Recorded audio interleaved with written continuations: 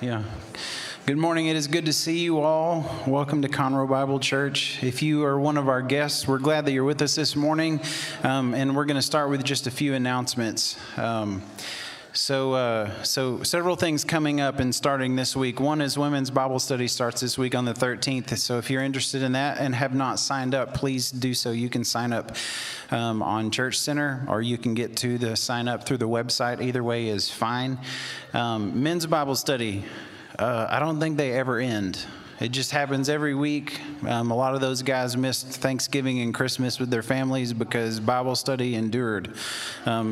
It's on Thursdays, also in the evening. So if you're a guy interested in that, you can check out that information on Church Center as well. Also, this coming Saturday, so 6 days from now, is Encourage Her, one of our women's ministries that meets at Debbie Call's house.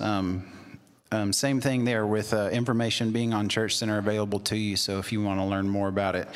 And then two last things. One is, you may remember last year in October we had access to a couples checkup tool that many of you got to use, and I'm grateful that you did. We're wanting to take a next step in ministry for marriages here at CBC, and so in 2 weeks, today's the 9th, it's the 16th. After church next week, we're going to have a 15 to 20 minute informational meeting. If you're interested in being a part, I would love for you to come and join us. We're not going to eat. We're just going to talk for a few minutes and then talk about what our next step might be. The second thing is, today, after church, please don't leave. Hang around for 10 minutes and help my sweet wife take down and put away Christmas decorations. If we all stay, it'll take 10 minutes. She's super organized. All you do, if you see a Christmas decoration, grab it and take it to this hallway over here, and we'll get it up to the attic, and it'll be perfect. If everyone just grabs a Christmas decoration and brings it. Yeah. So don't leave. You're not going to be dismissed after the service is over. Okay. Your ticket out of the building is that you have your Christmas decoration. Our security team has been notified. Okay. Would you guys stand up with me? We're going to start this morning. I'm going to read a scripture from Psalm 30 that says, "Hear, O Lord, and have mercy on me. Lord, be my helper. You have turned from me my mourning into dancing. You have put off my sackcloth and clothed me with gladness, to the end that my glory may sing praise to you and not be silent. O Lord my God, I give thanks to you forever."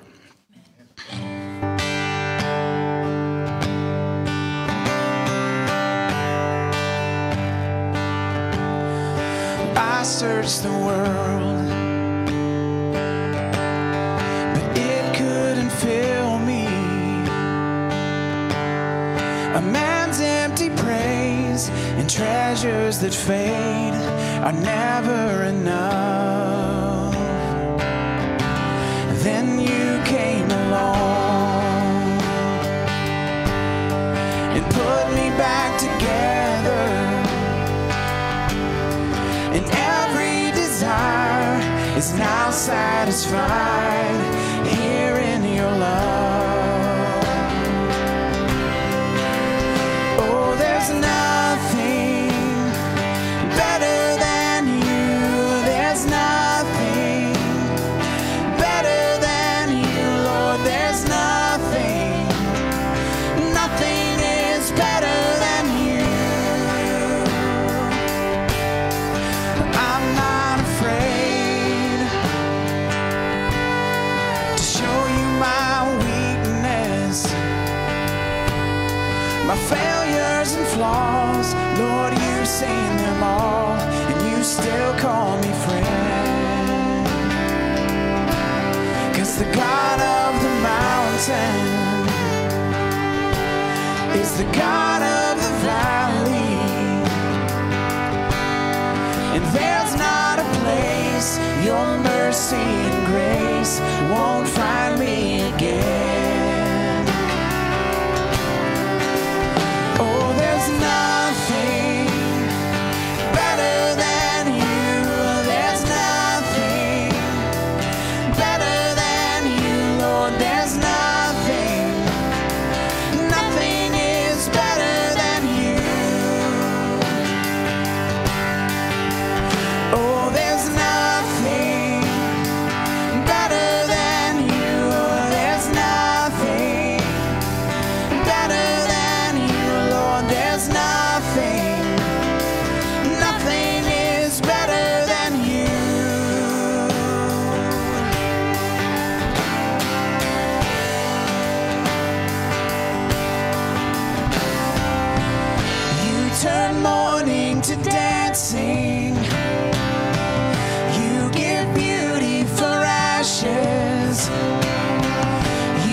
turn shame into glory.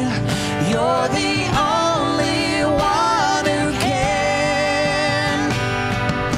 You turn graves into gardens. You turn bones into armies. You turn seas into highways. You're the only one who can. You're the only one who can. Oh, there's nothing better than you. There's nothing better than you, Lord. There's nothing. Nothing is better than you. Oh, there's nothing better than you. There's nothing better than you, Lord. There's nothing. Nothing is better than you.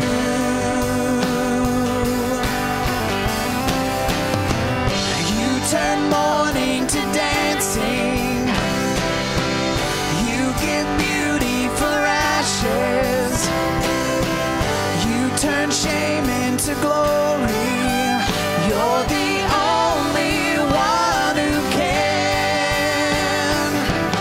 You turn graves into gardens. You give bones into armies. You turn seas into highways. You're the only one who can. You're the only one who can. You're the only one who can.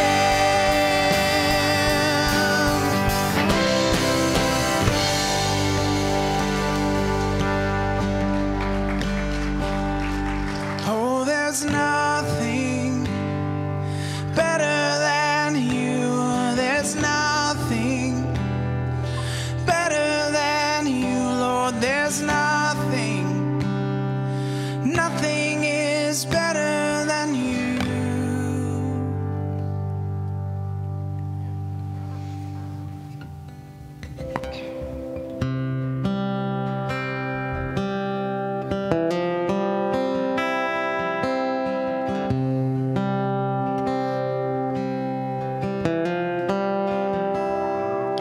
Do you feel the world is broken? We do.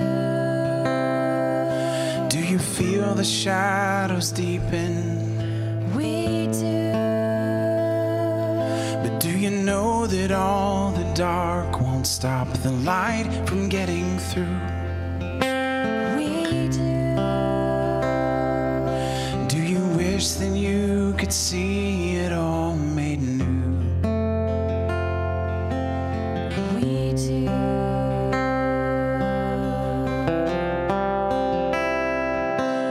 Is all creation groaning? It Is a new creation coming? It Is the glory of the Lord to be the light within our midst? Is it good that we remind ourselves of this?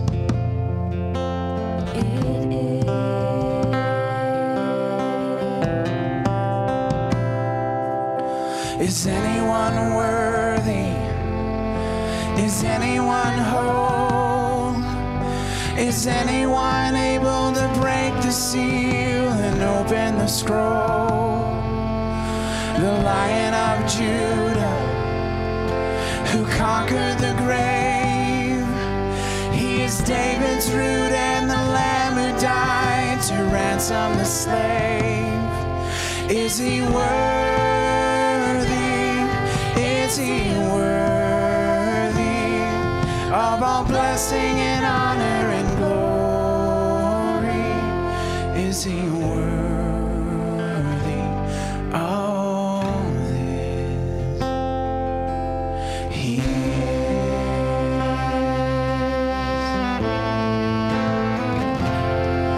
is. Does the Father truly love us? He does. Does the Spirit move among us? He does. And does Jesus, our Messiah, hold forever those he loves? He does. Does our God intend to dwell again with us? He does. Is anyone worthy? Is anyone whole? Is anyone able to break the seal and open the scroll? The Lion of Judah, who conquered the grave. He is David's root and the Lamb who died to ransom the slave. From every people and tribe, every nation and tongue, he has made us a kingdom and priests to God, to reign with the Son. Is he worthy? Is he worthy of all blessing and honor and glory? Is he worthy? Is he worthy? Is he worthy? All this. He is. He is. He is. He is. He is worthy. He is worthy of all blessing and honor and glory. He is worthy always.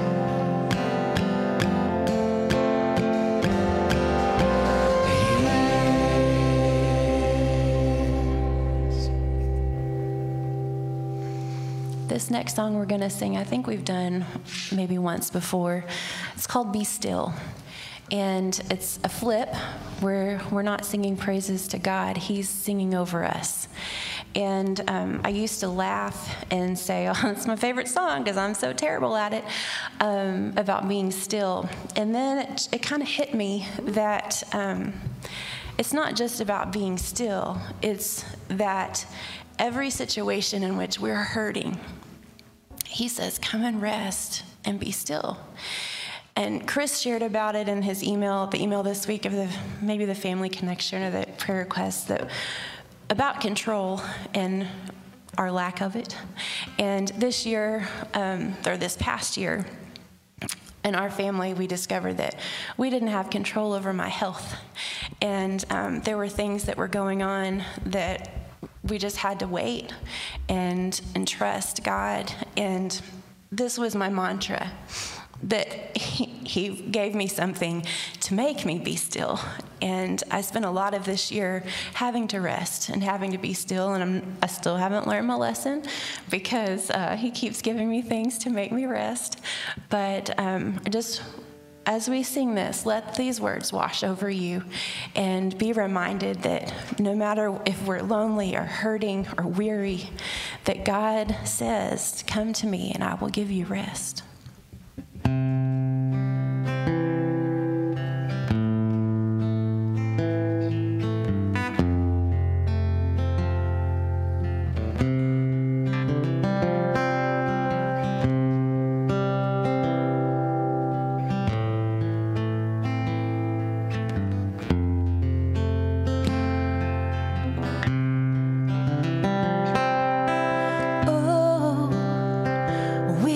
So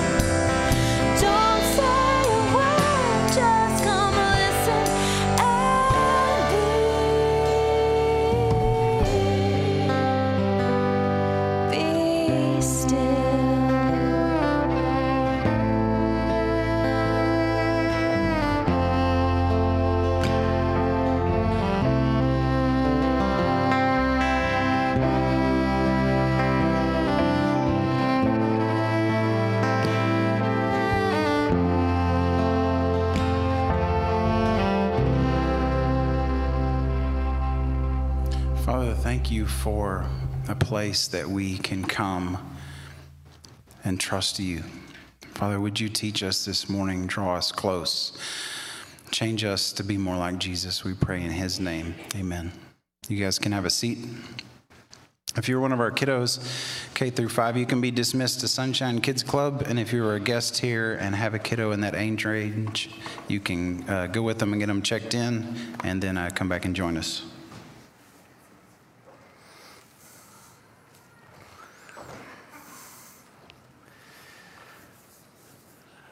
Before we look at God's Word, I want to make an announcement that we actually made by email last Thursday in the Family Connection regarding a new staff hire. And this is one that all of you have been involved in through prayer, and numerous people through face-to-face interviews and observations and feedback, and we deeply appreciate all of that. We got a picture of Adam Shelburne, is the man that we have hired as Children of Pastors Ministry, pastor of children's ministry. Is it that hard? Anyway, I'm very excited about it. When you spend time with him, you realize very quickly that he loves children, and that his experience is evident as you observe him working with children and leading. He has had a position, roughly about 15 years, positions of leadership in children's ministries in the local church, and we're very thankful for that. Not only does he love children, but he loves Jesus, and he loves discipling children to Jesus, and I'm very excited about that as well. I think that he will be an asset for our teachers and leaders and helpers, and even come alongside the parents, whether it's just better understanding their child or hopefully adding different insights into discipling their child to Jesus. And so I'm very excited about all of this. Adam will be, his first day on the job here is February 7th. And so we're looking at a few more weeks. We hope to do a lunch like we've done with many other staff hires somewhere there in February, where we can get to know him and fellowship together and just enjoy our time together with him. Would appreciate your prayer for him as he finishes up at his current church family, and as he sells his home and comes down here and looks for a place to purchase and live permanently. Appreciate your prayer for that, and also your insight. If you know anybody that is renting temporarily until he can purchase, let us know about that as well. And I appreciate those of you that responded to the email that way. So keep those ideas coming. But let's really pray for him and for that move down here, move back to Texas for him, and the whole startup. I am really excited that I believe that he will take the environment of grace and truth that Mary established for us and bring his own vision and add to that. And so I'm excited about a lot of different things going on here, and ask for your continued prayer in that. Will you join me in prayer now as we pray for that? Father God, we thank you for this day. We thank you for the privilege it is to gather together, to the relief that it brings in hectic lives and lives that are full of all kinds of circumstances, and to be able to just give ourselves to you for this hour and to hear from you. And we need you. And we thank you for your provision of this staff hire. We thank you for Adam and for his life. We thank you for his gifting and his experience, but most of all for his heart for you and for children. And we ask that as you have led him to us and us to him, that you would give us a smooth start, and you would allow him to be able to sell his place up there and get down here and find a place to locate. We ask that you would give him great strength and stamina as he starts out, and that you would allow him to hit the ground running and to enjoy becoming part of our church family. We thank you, Lord, for the answered prayer and for your superintendence of this entire process. And so we entrust his ministry to you and look forward to getting to know him and seeing in him at work here. And Lord, we ask now as we open your word that you would open our hearts to you and give us the grace to respond to you. In Christ's name we pray. Amen.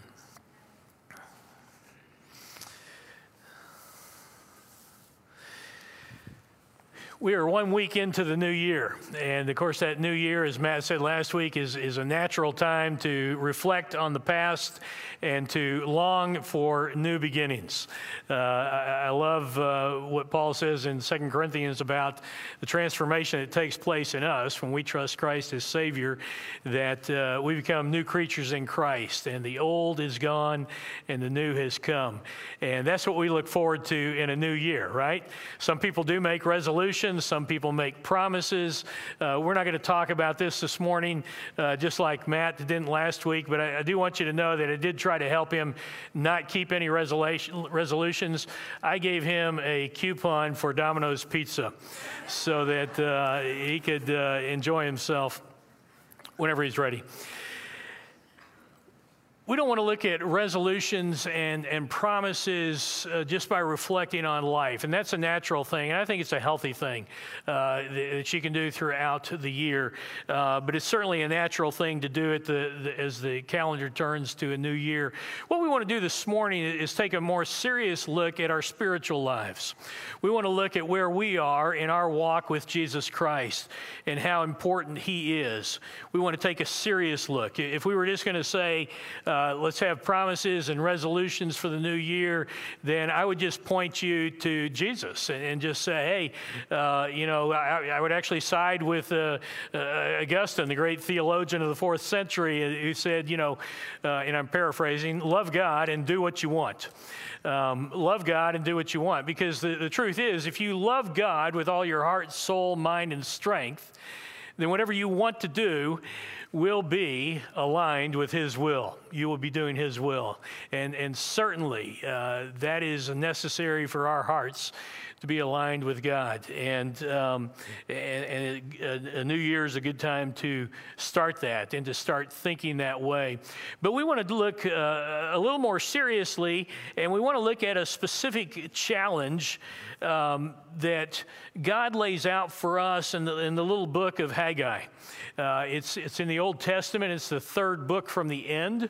It and Zechariah and Malachi, there at the end of your Old Testament, make up the post-exilic prophets. And what that means is they prophesied to the Israelites once they had come back from Babylon, from that 70 years in captivity. And what we want to do is we want to reflect on questions that God has for us in this passage. And basically they are, what are your priorities? Because God's going to speak to misplaced priorities. And he's going to basically ask us the question, have we prioritized our own interests above God's interests? Are we living according to our agenda or according to God's agenda? And so that's why we're not just saying, hey, let's make a new resolution. We're saying essentially this morning, let's be confronted with God's grace and truth and make decisions about where we are, because we may need a course correction. And that's what takes place in the book of Haggai as we look at that over the next 4 weeks. We've got to ask and answer these questions about how much God matters in our lives and how important his interests are for us. And then we got to decide if we need to make a course correction. Let me give you a quote that I think confronts our thinking this morning in this way. It's from Billy Graham, one of the most influential preachers of the last half of the last century. And he pursued everyone from presidents of the United States all the way down to the common man with the gospel of Jesus Christ. And this is what he said: if Christianity is important at all, then it is all important. If it is anything at all, then it is everything. It is either the most vital thing in your life or it isn't worth bothering with. That's what we want to be confronted with today, because that's what Haggai brings from God to the Israelites, and there are so many parallels for us in our lives, and we basically want to ask that question. We want to ask, have we slid into some type of complacency spiritually?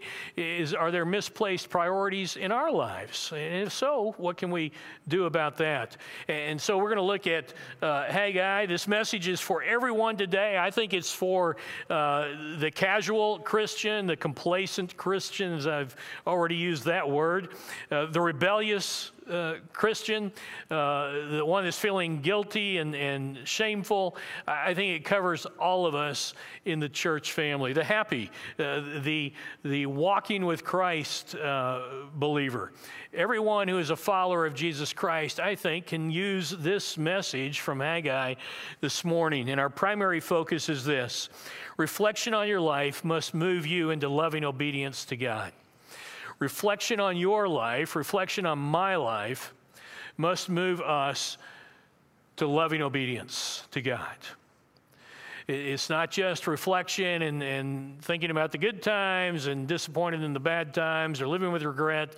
No, this is about making change and moving toward loving obedience to God. That's what we're going to see take place. That's what God's message is for the Israelites. And so we're asking the Spirit today if we need course corrections. I hope that you'll be listening to Him even as we look at God's Word here. Now, Haggai, as I said, third book to the last of the Old Testament. It's the most precisely dated book of the prophets that we know exactly when he spoke. He basically gave 4 messages in a 5-month period back in 520 BC. And again, this is after the Israelites have returned from captivity in Babylon. We're going to look at his 4 messages, one each week. And he was a contemporary of Zechariah, and he is mentioned in the book of Ezra, because as you remember, Ezra returned from Babylon, and the book that we studied a couple of summers ago. So I want you to turn to Haggai with me, and we'll ask and answer this question: how do your priorities line up with God's priorities for you? And in the first 11 verses, we'll see this, that we are to reflect seriously on God's priorities. Reflect seriously on God's priorities. We want to take a sober look at what's important to God so that we can move toward Him instead of just going our own way or drifting off in our own way. When we're caught up in a post-pandemic world, it is easy to misplace our priorities. We are so disoriented by all that is going on in this world that it's easy to lose sight of God's priorities for us. In verses 1 to 11, we're going to get a look at God speaking to the people through his prophet Haggai. And we're going to see basically what I've arranged as 6 reflections. 6 reflections that God challenges his people with. In Israel, I think 6 reflections that he challenges us with today as we consider our relationship with God at the start of this new year. So we're going to look at verses 1 through 11 first. And the first reflection is in verse 1. Reflect on your life circumstances. When we acknowledge our life situation, we are better able to understand how it's possible to drift away from God, how it's possible to deprioritize God, how it's possible to get caught up in everything that's going on in our lives, whether we're trying to take control or we've lost all control, and to better understand why we aren't walking with Jesus the way we want to, when we realize the pressures, the stresses, distractions of life. We begin to listen to God and hear him calling us back. So this is what Haggai wrote in verse 1.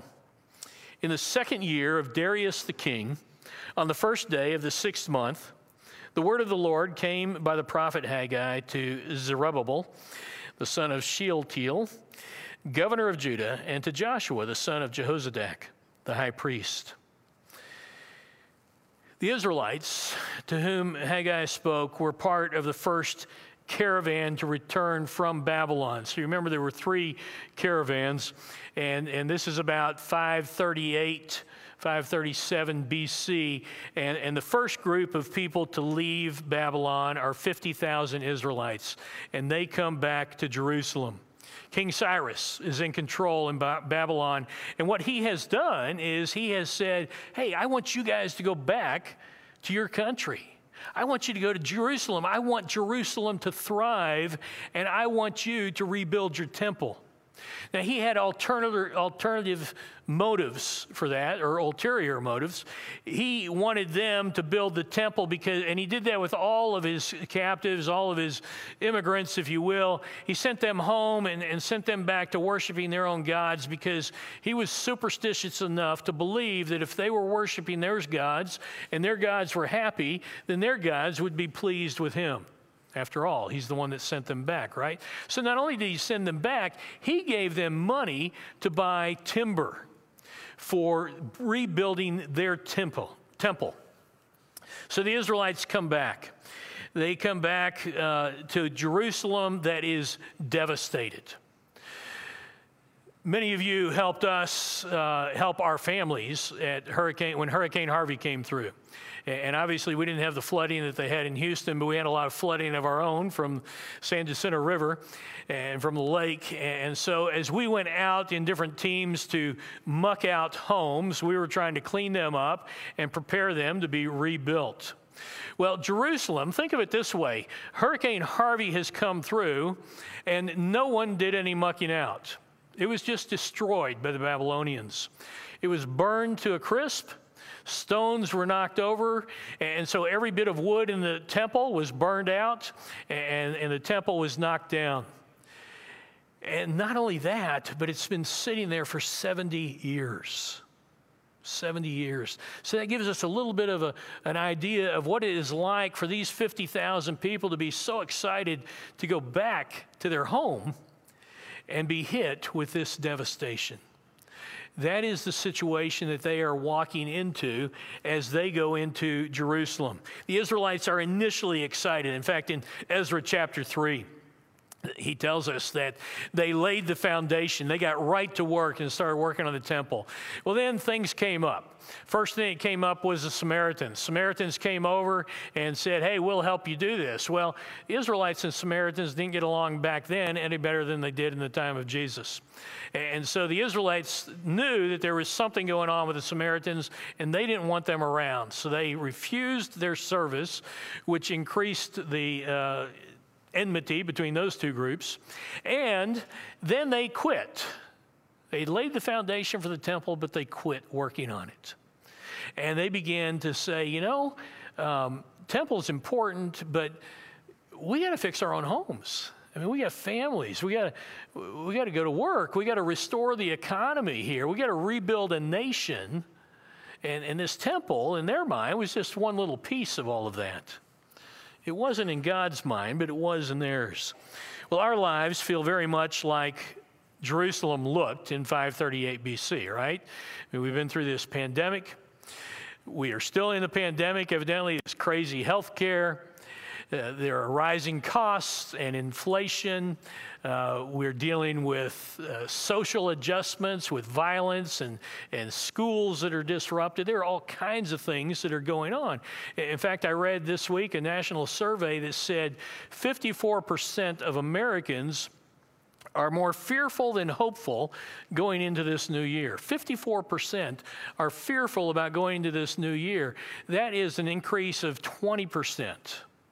From last year. And they did break it down, different socioeconomic and different political parties and all that.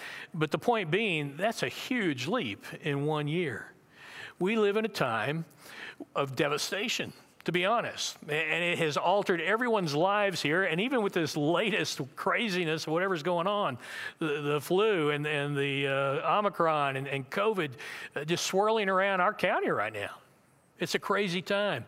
And it's a life situation that has devastated much of what we want to do. It's certainly changed our lives. Everything from travel to things we purchase and how we socialize. So we realize that we're in a life situation. that feels like Jerusalem looked. And I think it's wise for us to reflect on our life circumstances, to recognize and to acknowledge that. And certainly that makes us say, well, we need God. We need God. The second reflection we see is in verse 2. And here we see that we need to reflect on our relationship with God. The Israelites had excitedly laid the foundation of the temple, and then they quit. And then they waited 16 years. It's 16 years now that they have done nothing on the temple itself, the temple rebuild, restoration. And Haggai comes on the scene. The temple lays in ruins. And the Lord sends the prophet to get their attention. And this is what he says in verse 2. Thus says the Lord of hosts, this people says, the time has not come, even for the time for the house of the Lord to be rebuilt. August 29th, 520 BC. Haggai brings this message to the Israelites. And there's a couple of things to note about it. In essence, God is laughing at his people because he's saying they're telling him what the timeline should be. This is the sovereign God of the universe. This is the living God of the universe. And they are the ones who say, well, it's not time yet. He is the one who sent them into captivity, and he's the one who brought them back from captivity. And yet they're telling God what to do.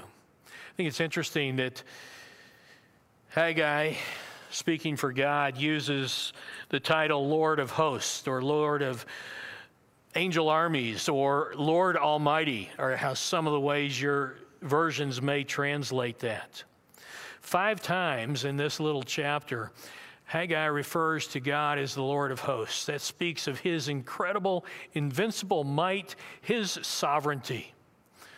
Who are we, who are the Israelites, to challenge God? Because he can accomplish what he wants to accomplish, and he will. That alone should make us want to line up with him. I think it's also interesting that he says, this people. How often through the Old Testament has he said, my people? But he's saying, this people. He's noting here that they want to be set apart from him.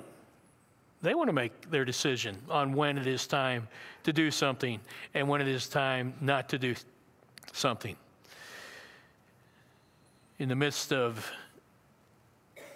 their life situation, the Israelites had forgotten their relationship with God, and they weren't looking at God as deeply as they needed to. They weren't getting their confidence and their strength from God. What we think about God shapes our perspective on life. It shapes our decisions, and it shapes our willingness to worship him or to live in obedience to him. When we look at life through our situation and our circumstances, and we tend to disregard God, and we attempt to take control. And we certainly don't remain on God's mission for him or with him. By using God's titles, Haggai is calling them and he's calling us back to the majesty of God, to remember who we're dealing with here, to remember that we can trust him enough to obey him, to reflect on his greatness and his majesty. And that settles our spirit in the midst of everything that's going on around us. We recognize that we experience his peace through the power of his presence, and that he offers joy despite the pain. Haggai calls them to reflect on the character of God. As we reflect on misplaced priorities, let's let God's majesty give us confidence and joy as we're drawn to him. See our life through him, not him through our life situation. Well, the third reflection is to reflect on God's rebuke. Reflect on God's rebuke in verses 3 and 4. We know that Scripture is good for teaching and rebuking or reproving, training, correcting, and training in righteousness. And so here we get one of those times of rebuke. Here's that confrontation. Here's where Billy Graham would say either Christianity is everything or it is nothing at all. It's not worth the bother. God confronted his people directly with the reality of misplaced priorities. And he got their attention with a penetrating question in verses 3 and 4. Then the word of the Lord came by Haggai the prophet, saying, "Is it time for you yourselves to dwell in your paneled houses while this house lies desolate?"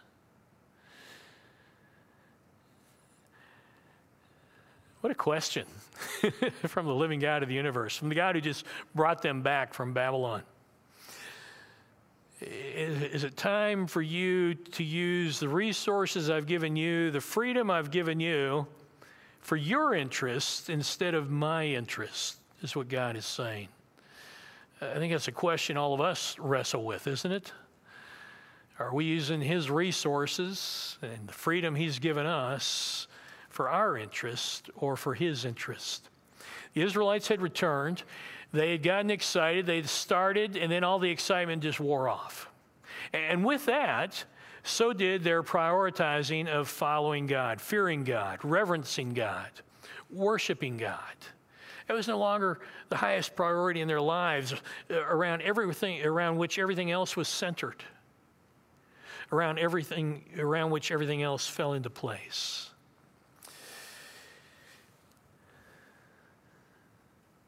Self-interest surfaced and their attention switched to what they wanted to do.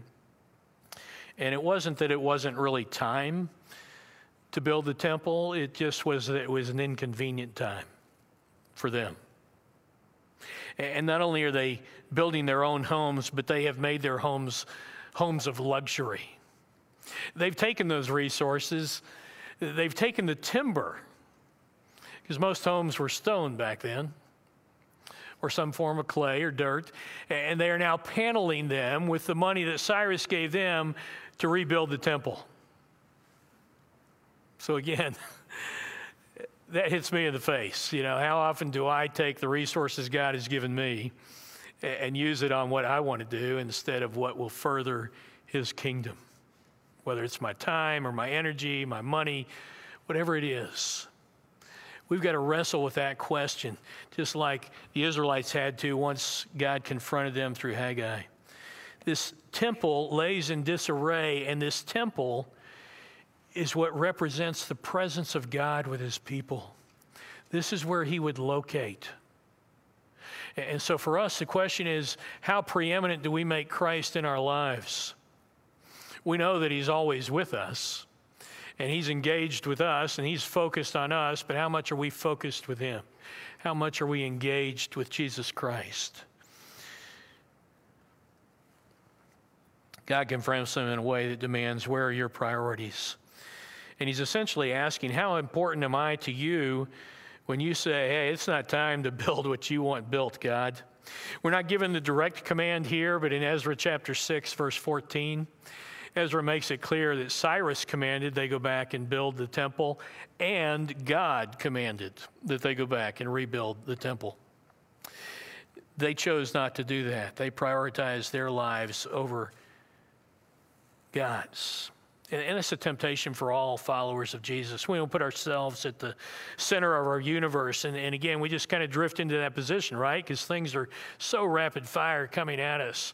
We're having to make so many decisions to take care of so many things. And pretty soon, Christ is no longer there at the center. He's not the focus. He's not the one we lean on or depend upon for all those decisions. And he's not the one that we worship or live in obedience to. He deserves that position. It's not the only place in Scripture that we see things like this. Paul made a statement similar to this penetrating question in Philippians chapter 2 as he was writing in the letter to Philippi. Philippians 2:21, he says this about the people he was talking about, for they all seek after their own interests, not those of Jesus Christ. So what is God making apparent in your life today? What is it about your life or my life that needs to be reprioritized? How would your life reveal your priorities? Well, having rebuked the Israelites and challenged us, Haggai moves on to God's challenge in verses 5 through 7. And that'd be the fourth reflection, to reflect on God's challenge to the Israelites, but also to us. God directly challenges his people to evaluate themselves here in verses 5 through 7. He starts out in verse 5. Now, therefore, thus says the Lord of hosts, consider your ways. Consider your ways. He couldn't be any more direct, could he? I want you to reflect on what's going on in your life, your ways, how you're living, how you carry yourself, what is important to you, what you prioritize in your life. Look at yourself. And then the Lord points out in verse 6 what is going on so that he can relate it to their life situation and how has it affected their priorities. In verse 6, we see what is taking place in their lives, and despite trying to live their best life, they are experiencing hard times. This is what he says in verse 6. You have sown much, but harvest little. You eat, but there is not enough to be satisfied. You drink, but there is not enough to become drunk. You put on clothing, but no one is warm enough. And he who earns wages to put into a purse with holes. They have seed, but no matter what they plant, their crop is small. They have food, but they're constantly feeling hungry. They have wine, but it lacks potency. They wrap themselves in clothes, but they still shiver. They earn money, but never have enough to buy what they need. And so at this point, the Lord repeats himself in verse 7. Consider your ways. God has given them what they prioritize. We've got to restore our nation. We've got to rebuild our economy. We've got to set up our families. And he's shown them in an attempt to get them to evaluate their priorities, the result of pursuing their own interest. They can pursue all that they want. We can pursue all that we want. But ultimately, if it doesn't involve Jesus Christ, we're going to find it unsatisfying. We're going to find it empty. At some point, it's become a dead end. It's going to keep us busy and frustrated because now we have more things to maintain and keep and long for. And thankfully, Amazon makes it all available.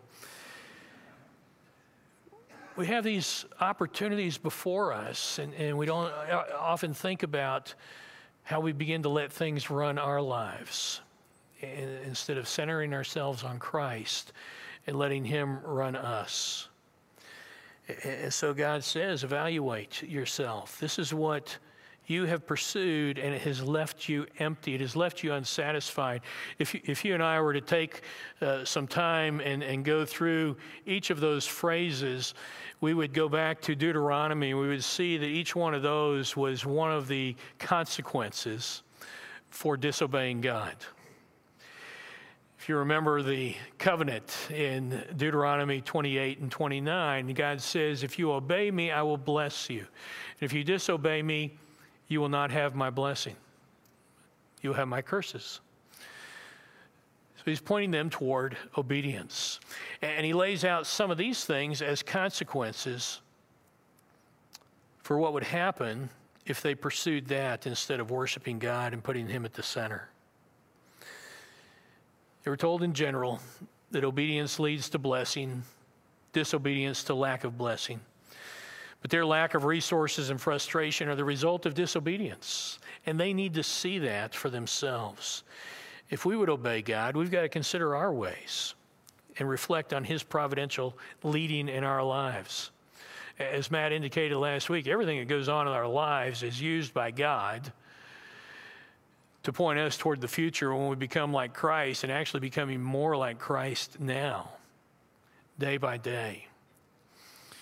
So whether it's our foolish choices or God's providential leading, he's in charge as we respond to him. And all of that can make us more like Jesus Christ. We've got to reflect on his providential leading in our lives. We've got to reflect on if there's emptiness, if that's a result of our choices, and to recenter ourselves on what Christ would have us decide. The fifth reflection is this: reflect on God's grace. When work is gladly done to honor God, then it brings glory to God. So we wonder, as we look at their approach to life and their misplaced priorities and their statements from God, what's God going to do with them? Is he going to give them a second chance? Or is he going to send them back to Babylon? Is he just going to kind of get rid of them and start over with a new people? What is God going to do there? Here's what he says in verse 8. Go up to the mountains, bring wood, and rebuild the temple, that I may be pleased with it and be glorified. The God of second chances sends them into the forest to get the timber. He wants them to get back in the game. So when he pursues us, even when he disciplines us and allows us to get what we want until we reach a dead end and until we find it unsatisfying, until we find out that we've left the abundant life in Christ behind, God calls us back. It's never too late to get back in the game. Never too late to be used by God on his mission, no matter what your condition, past or present. God can and will use you. So return to his calling in your life. Every opportunity to obey God is an opportunity to honor him, which brings him glory. Honor him with obedience. Obedience is a form of loving humility in which we recognize his position over us, and we choose to prioritize God's interests, his calling on our life, his work, the things he has called us toward throughout Scripture. The commission that Christ gave, go throughout the world and make disciples. It's one of the most simple and serious that God has given. And if we're going to prioritize God's interests, then we've got to reflect on God's grace, because it's impossible without his grace to be sufficient for our needs, to be powerful and strong, and to call us back into the race. Too often we remove ourselves when we realize how selfishly we have lived. We figure God can't use us, or we are so disoriented that God can't point us in the right direction, and all of that is false. God says, get back in the game, evangelize, share with people how you came to Christ.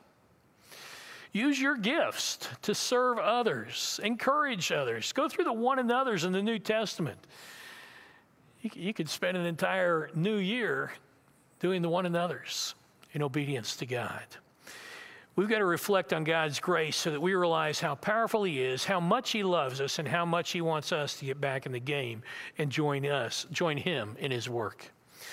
The sixth reflection that we have is to reflect on God's love. If we're going to look at his grace, let's look at his love. It's Paul who said the kindness of God leads to repentance. It's his divine discipline that draws us back to himself. It is an example of his life, or of his love for us. It's his divine discipline that draws us back to where abundant life is found in Christ. When we disobey, God confronts us. He loves us enough to confront us and draw us back. Everyone in Jerusalem knew that they were having a difficult time, but I don't think they knew why. They might put it down to fallen world. They might have put it down to just coincidence. They might have put it down to fate.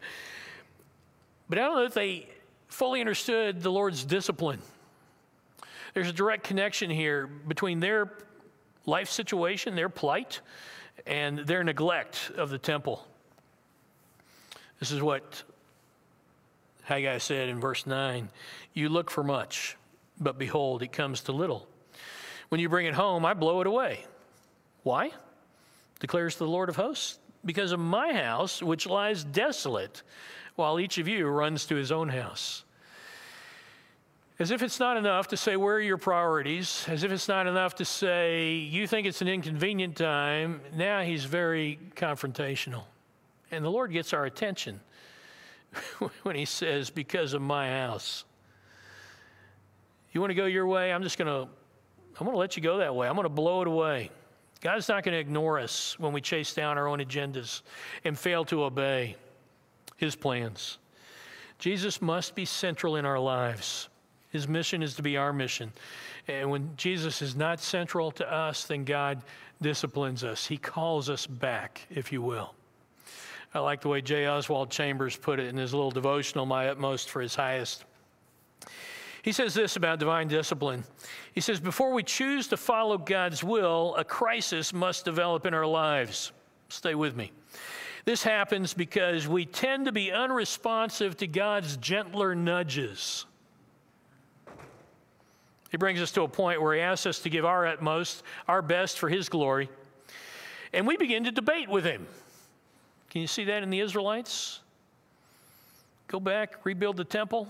You're free now. You're home. And they're like, well, we got other things we got to do first. Can you see that in your own life?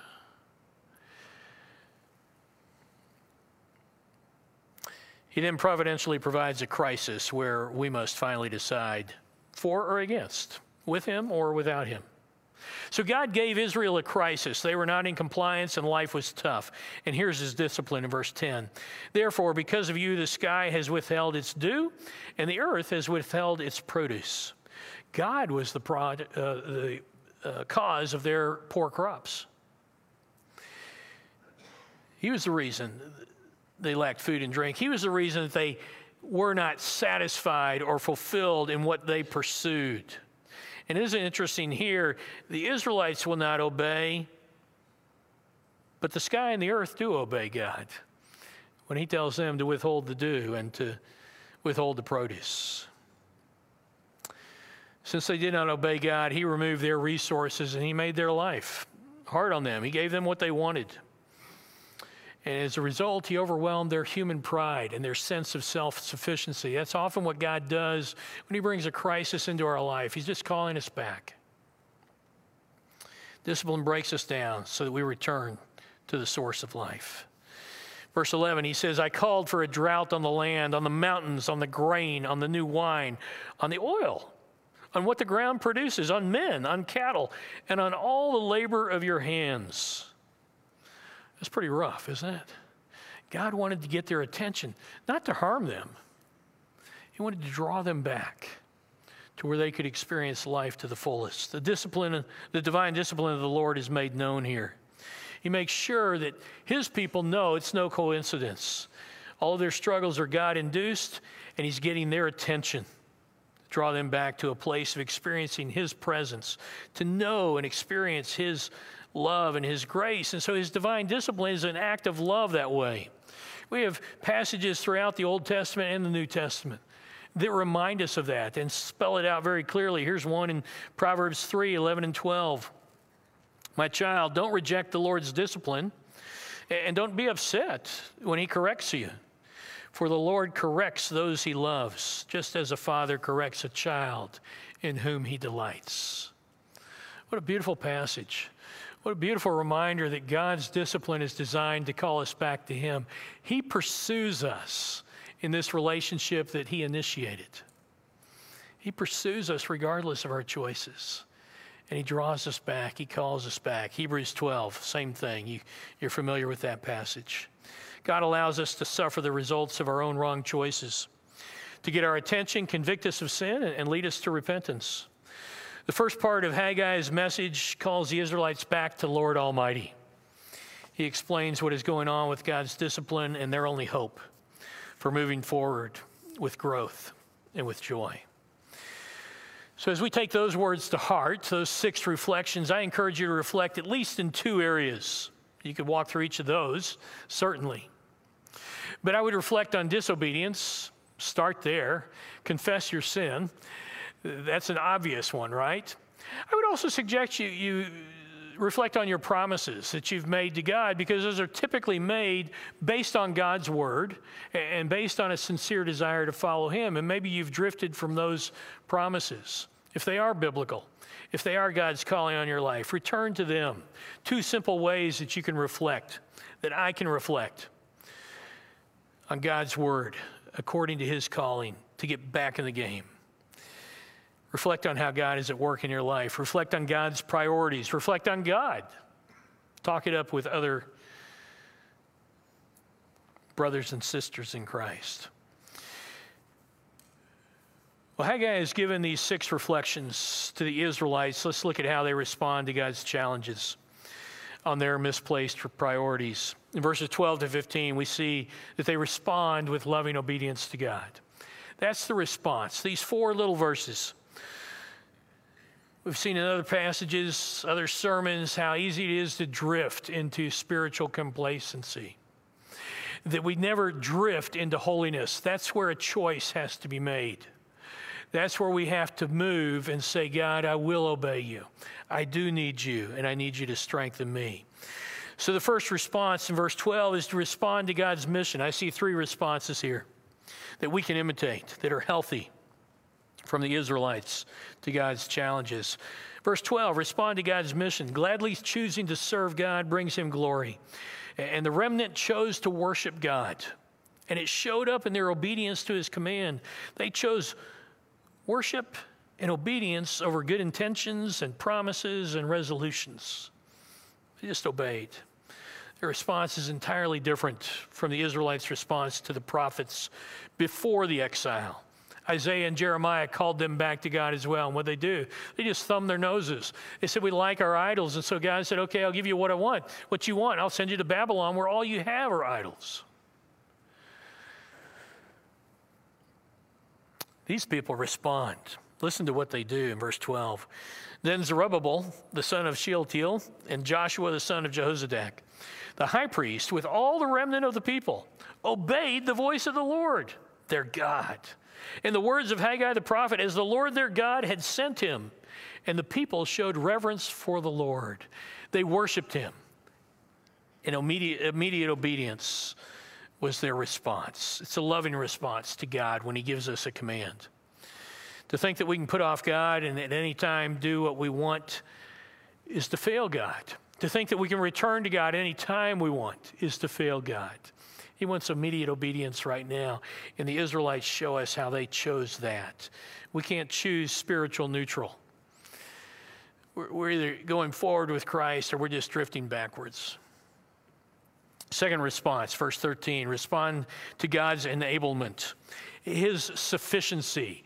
As Christ told Paul in 2 Corinthians 12, that my grace is sufficient for you, for everything you need. Respond to God's enablement. God honors those who do his work. He honors those who quit making excuses and do his work.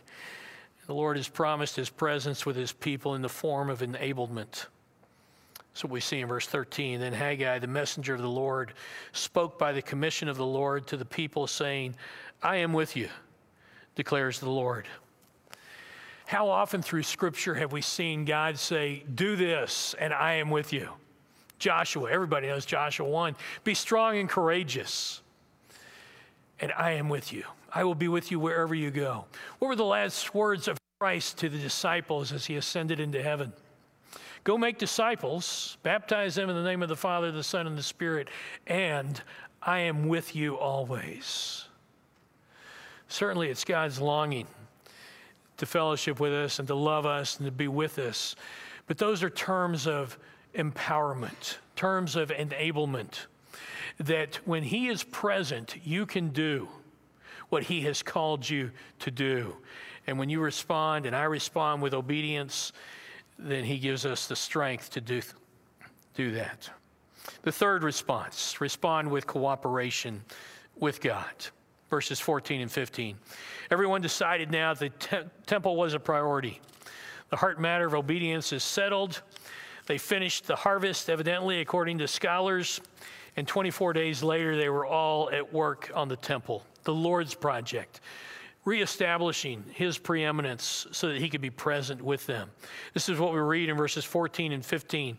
I think you'll love the wording here about God's involvement in their lives.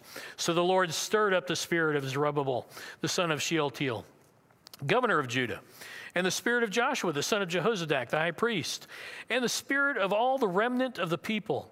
And they came and worked on the house of the Lord of hosts, their God, on the 24th day of the 6th month in the 2nd year of Darius the king. Behind their willing response, behind our willing response of obedience to God is the silent working of the Lord.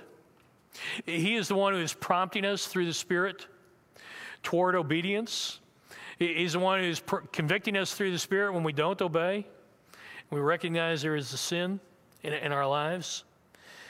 He's the one that creates a willing attitude by his Spirit. It's the Spirit who gives us, that stirs our hearts. And when we do obey, the Lord empowers us to accomplish what he called us to do.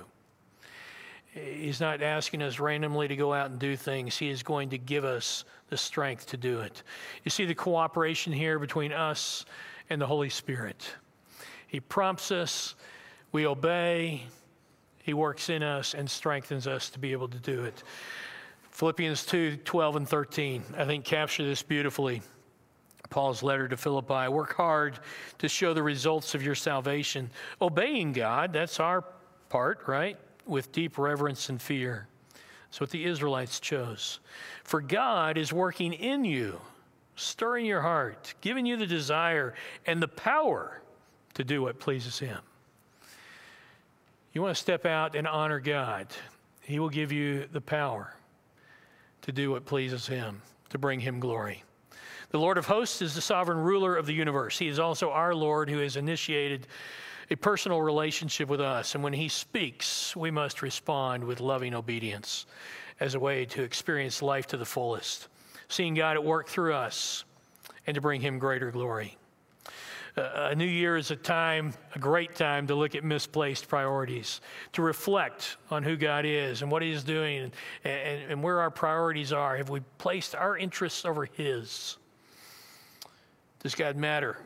How important is he in our lives? We want to join him in his work. We don't want to rule ourselves out. We want to experience his grace and his love. It might be time for a course correction. So take time to reflect on your relationship with Christ, on these 6 reflections, or the 2 that I gave you, and to respond with immediate obedience. Because when we reflect on our lives in Christ, it will move us to loving obedience to God. Let's pray. Lord Jesus, we are so thankful that you have given us the Old Testament and the New Testament.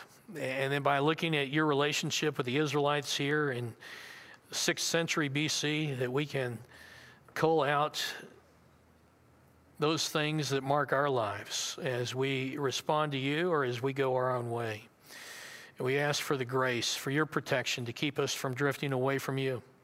We ask for the insight and the ability to see where we have prioritized things above you, and for the strength and the courage to make those changes that bring us back in line with you, that we might experience the abundant life in Christ that you promise. In Christ's name we pray, amen. Let's stand together.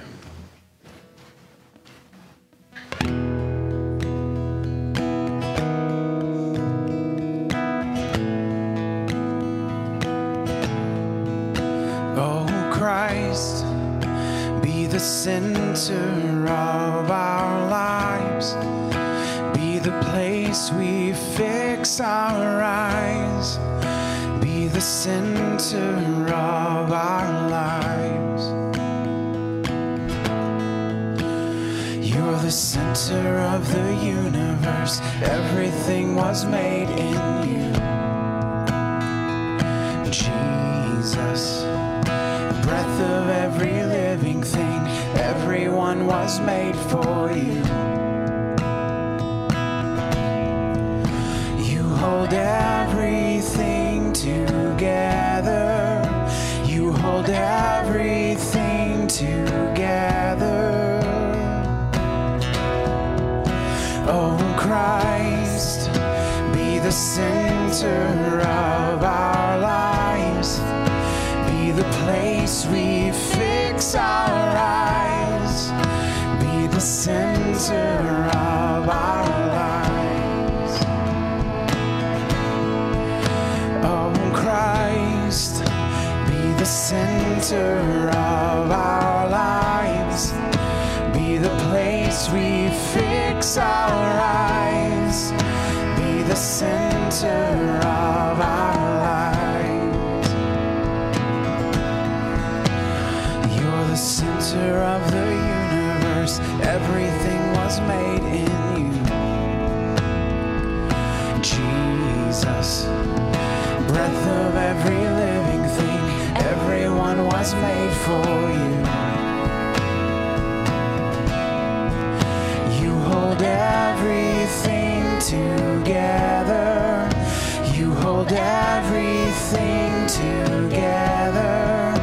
You hold everything together. You hold everything together. Oh Oh Christ, be the center of our lives. Be the place we fix our eyes. Be the center of our lives. We lift our eyes to heaven.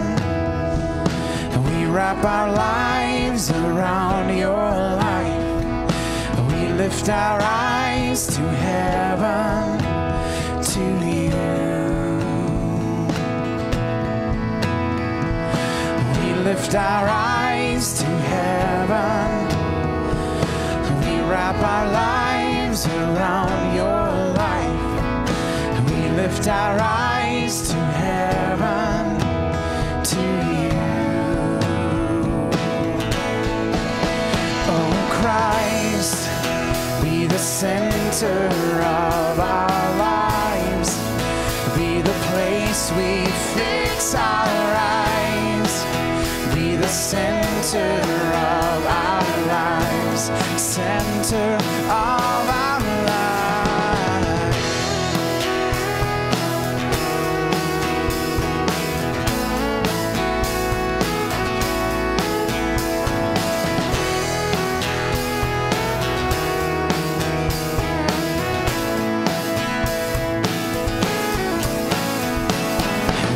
Our eyes to heaven.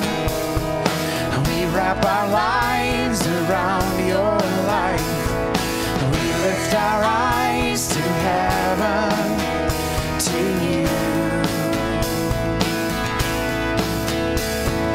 We lift our eyes to heaven. We wrap our lives around your life. We lift our eyes to heaven, to you. Turn your eyes upon Jesus. Look full in his wonderful face,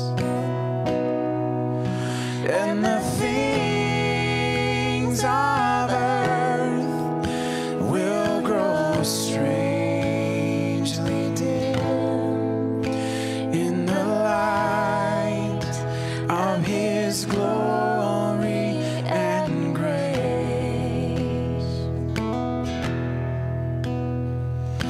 Turn your eyes upon Jesus. Look full in his wonderful face, and the things of earth will grow strangely dim in the light of his glory and grace.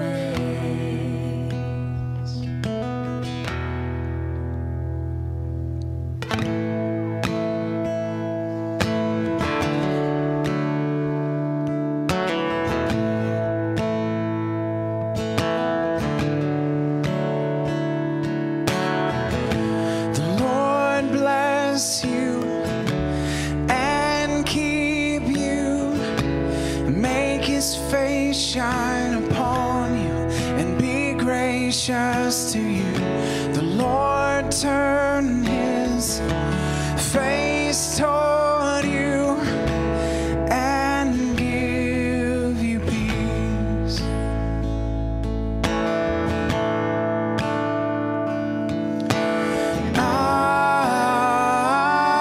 Amen. Amen. Amen.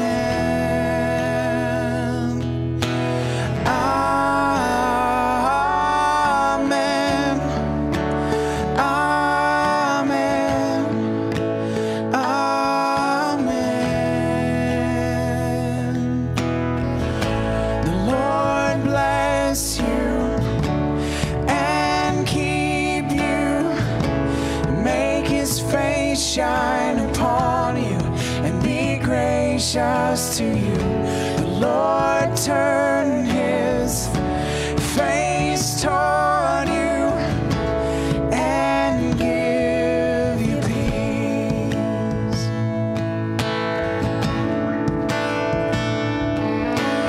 Amen. Amen.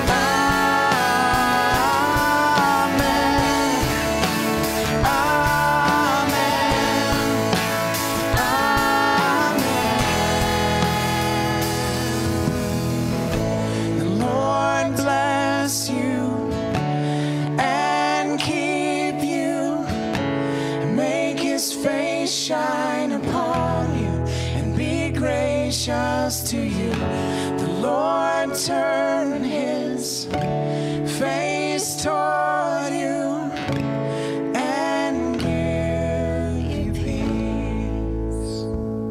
Thank you guys for being here. You may not leave. You have to help with Christmas decorations. I'll be at the front door waiting to check that you have done so.